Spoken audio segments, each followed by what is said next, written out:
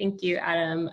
I appreciate this opportunity to speak with you all this morning and to see your faces. And I'm doing a little bit of Zoom scrolling here because I like to actually see everyone's faces, and it's so fun to be able to connect. I was saying earlier that this is kind of the silver lining of COVID, maybe, is being able to pop into other church communities and see the church across our denomination and across the country, and to be able to connect with people who we normally don't get to see. We hear about different churches, and I've heard a lot about your church from Adam and Will. So now I get to see you and I get to be part of it. So I'm super excited and grateful to be here this morning. So as Adam shared, I'm the co-director of City Hope, which is a ministry in San Francisco that provides two-tiered. So we have a community center for our unhoused neighbors, primarily folks who are living on the street or in nearby shelters. And for them, we really provide a place for people to just an oasis for people to step away from the chaos of their day for a little bit. And then we also run a tiered transitional sober living home.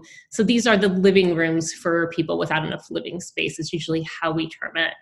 But the why of what we do is really to provide that place of belonging for our neighbors who are often marginalized and pushed to the side, and who, for whom issues of systemic inequity and inequalities are really exacerbated. And we've definitely seen that with COVID. So providing a place of belonging. The other thing we do is we don't only focus on our guests who come in, but really our volunteers as well. And for both of those groups and for ourselves as staff members and as ministers is retraining our hearts, retraining the way we see each other. And it really does go both ways. So for our guests, it's retraining how they see the volunteers and maybe us as the other. And for our volunteers, it's retraining how we see our neighbors on the streets. We maybe already have an idea of who people are just by looking at them. And that's not always accurate. Often it's not accurate. And so it's a retraining of the heart. And so I was excited when I was asked to preach on this particular verse in the Beatitudes, because that's also about a retraining of the heart. And God does care both about our actions and our heart. So it's not to separate those two or to say we only need to do inner work. There's a lot of outward action we need to do. And the beauty of Scripture is that it addresses both. So the Beatitudes are actually paralleled in Luke 6 with a lot of, I think that one's actually called like blessings and woes. And that one is focused on how we function in the world. It talks about power dynamics and about money and how we live out our faith. And then in Matthew, we dig around into our inner lives and what is happening within our hearts. And so I'm excited to do a little bit of that.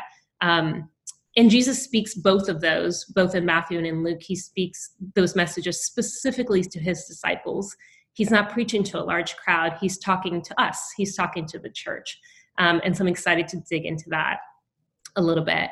I will say that the other side of reading this verse is that purity is a big ask. So to say, you're blessed if your heart is pure, feels like, is that doable? It's a big word. And I think especially with everything that's going on in the world today being so in our faces, it's a lot easier to think about people who aren't pure in heart. It's a lot easier to spot that.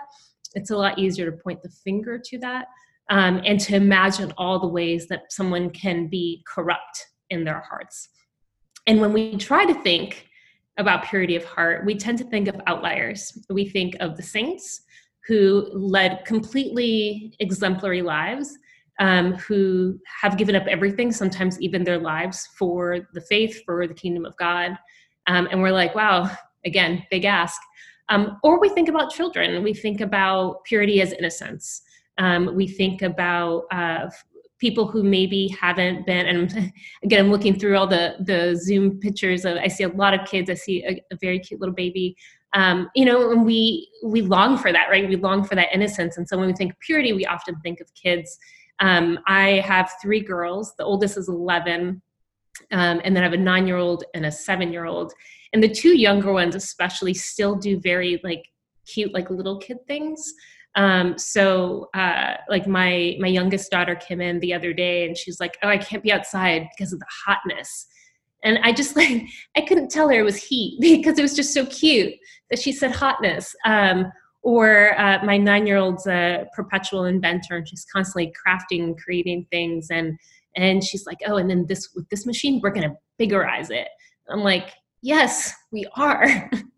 Biggerize it. And there's something that we just love about that. And I think it's our desire to cling to that goodness. And there is that sense of like not being tainted yet that we love seeing in children. My youngest daughter ran up to me one day and told me that she and our neighbor, who's blonde haired and blue eyed, that they're twins because they were both wearing the same colored shoes and they're the same height. And I was just like, okay, I loved that she still had that moment of not seeing the way the world sees the two of them as different, but rather saw really easily and quickly without thinking twice that commonality between the two of them. And again, it's that sense of innocence where she doesn't really know about othering. She doesn't know about self-othering, and she doesn't know, or as in other people othering her, and she doesn't know about seeing someone as different than her. And there's a beauty and there's a longing that I think we all have when it comes to that. So we think of saints and we think of kids, and both are really actually good examples of faith. And they tend to, thinking of purity in that way makes us feel maybe that it's not for us, that there's limitations to who can be pure. And so we can read the scripture as part of the longer Beatitudes and say, oh, wow, that's a beautiful vision of heaven, but not actually apply it to ourselves.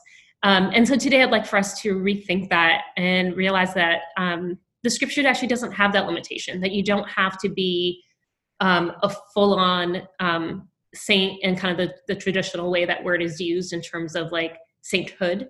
And you don't have to try to go back to a time when you just didn't know about the evils of the world, that you can walk in the world as it is today and still cultivate a pure heart. And there's actually 2 meanings to the word pure as I was reading through the scriptures. And one is that freedom or being free of corruption. So just not committing sins, that sense of being untainted. But the other one is actually the same word that's used for pruning a vine, cleaning it so that it is fit to bear fruit. I'm a visual learner, and I am going to lean into that metaphor for today in that sense of pruning our hearts, putting our inside lives, our hearts, our minds right, with the goal of being fit to bear fruit, and trying to figure out, what does that look like for us? What does it look to prune your heart?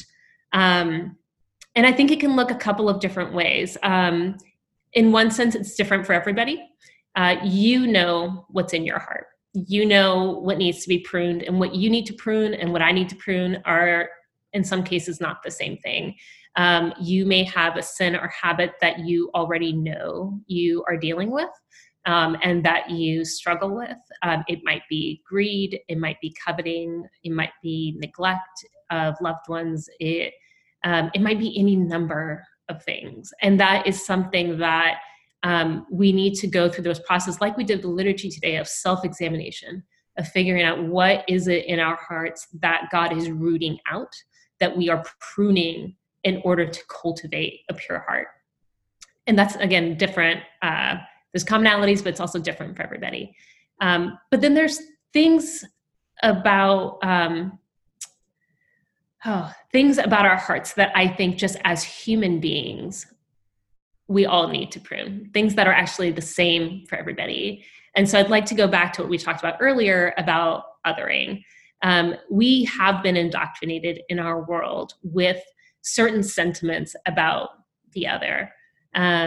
there's this book called Biased by Dr. Eberhardt. I can't quite remember her first name, but she talks about the ways our brains have developed to quickly assess other people. And then in some senses, it's a self-protective measure.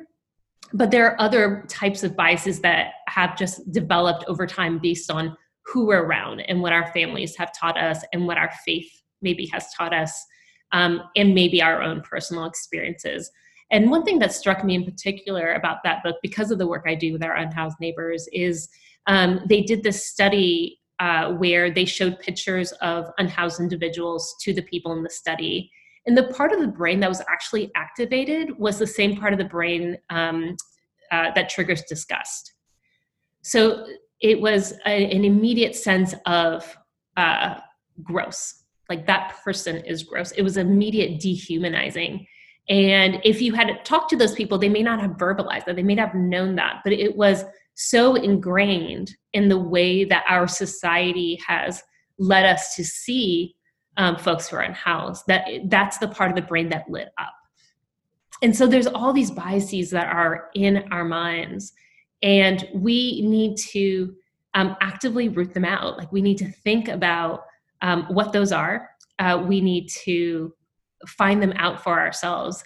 And I think we need to start by just admitting that we have those within us, that we all have our own individual sins, and the root of a lot of these is the othering of people around us. And then begins the work of retraining, right? The heart strives to be pure by reorienting towards God and towards his kingdom, where the last will be first. And are we willing to truly believe that verse? To truly believe it, and then reorient our hearts by pruning away anything that tells us otherwise. Pruning away everything that tells us otherwise. And that's when we start to truly love our neighbors. And so that outward work that we talked about, that our faith calls us to, that I mentioned that is laid out in Luke, starts with that inner work that is here in the Beatitudes of purifying our hearts. And I'm not here to give you any easy solutions for how to prune your heart. I have tried, I'm kind of hesitating, I have tried gardening, for instance, and I have realized that pruning is not a one-time thing as much as I would want it to be. I often go out and weed my garden and then am in shock 3 weeks later when the weeds are back, because I just don't understand why I have to do it again, because I just did it and it was so much hard work. And it's been a good lesson for me, though, that that's what it's like to prune our hearts. You may not want to do it, and you may not enjoy the process of doing it, but there is something life-giving from it. The other thing that I've seen a parallel with in gardening is that I'm scared to prune back too hard, because I think it's going to kill the plant. And I've been told time and time again by people who actually know about gardening, and some of you might be actual gardeners who know things about plants. I don't. And I've been told, like, no, you at this season, you have to cut back. Like, just cut it way down. No, farther. Just keep cutting it. And I'm like, it's going to kill the plant. They're like, no, it won't. You'll get better fruit next year if you cut it back hard. And I know it in my head, but I experience fear because I don't want everything to die. And I realized that about me too. Like, even as I go through times of confession, sometimes I'm like, I did this, but wasn't that bad? I don't know. Should I? And we have to be willing to cut back hard. We have to be willing to really think through what is in our hearts. We have to be willing to reorient that persistent othering, that persistent practice of seeing other people as distinct from us, as opposed to seeing the us of humanity. And I know even as I say that, it just sounds pretty, like, oh, we're all together. But the reality is that we are all made in the image of God. And the reality is that having a purified heart, I mean, the scripture tells us what the blessing or reward is from that. And you will see God. And as hard to believe sometimes it is to think that we could purify our hearts, how much harder is it to believe that we'll be able to see God? Like, truly believe it. Not like, I think maybe we'll be able to see God, but to really think that not only will you see God in the next life, but you can start seeing God right here, right now. That you can start seeing God in the people around you, that you can start seeing God in people, in creation, in the life that has been built for us. And the reality is that as we purify our hearts and as we turn towards God, that second definition of purity, that freedom from corruption, we're getting closer to that. We're getting closer to living the life that God wants us to live, to imitating Christ, so that one day when we do stand face to face with him, we truly will be purified in that way.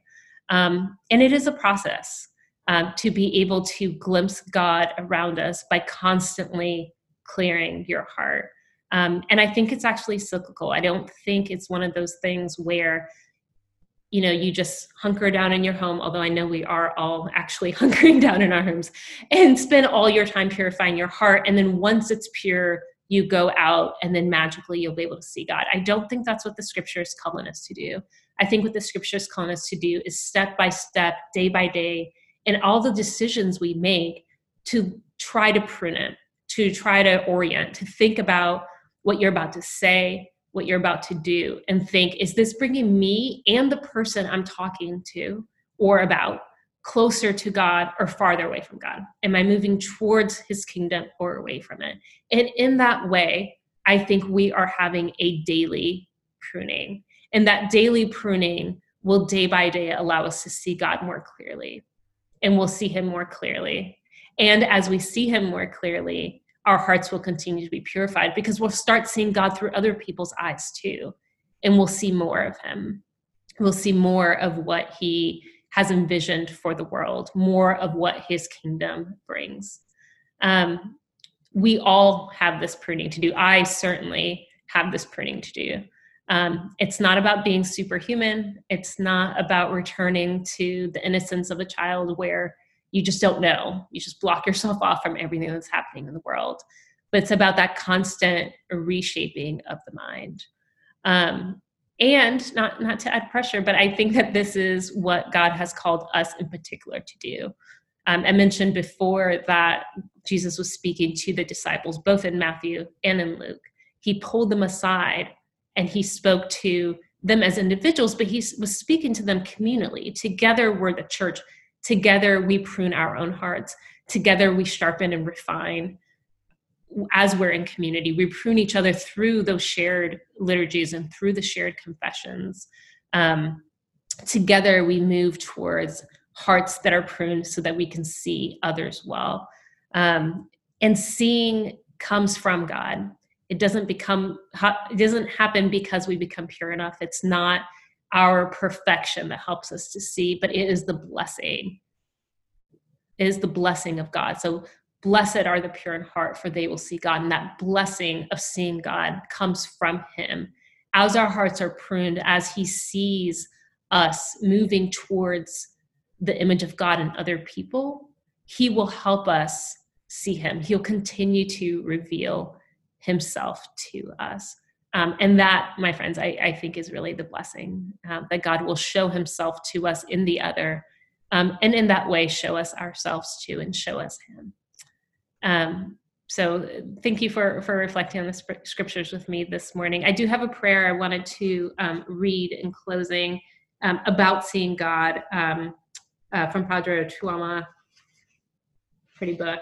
And it's about, it's about the way we see God. I'll just read it to you and let it settle on your heart, however the Spirit leads you with it. All right. Please pray with me. Hidden Jesus, wandering along the way like a stranger, hidden along the way in many stories and many faces. May we listen to our hearts when they burn with life, knowing that you are speaking to us, because you are with us along the way in the faces of many strangers. Amen.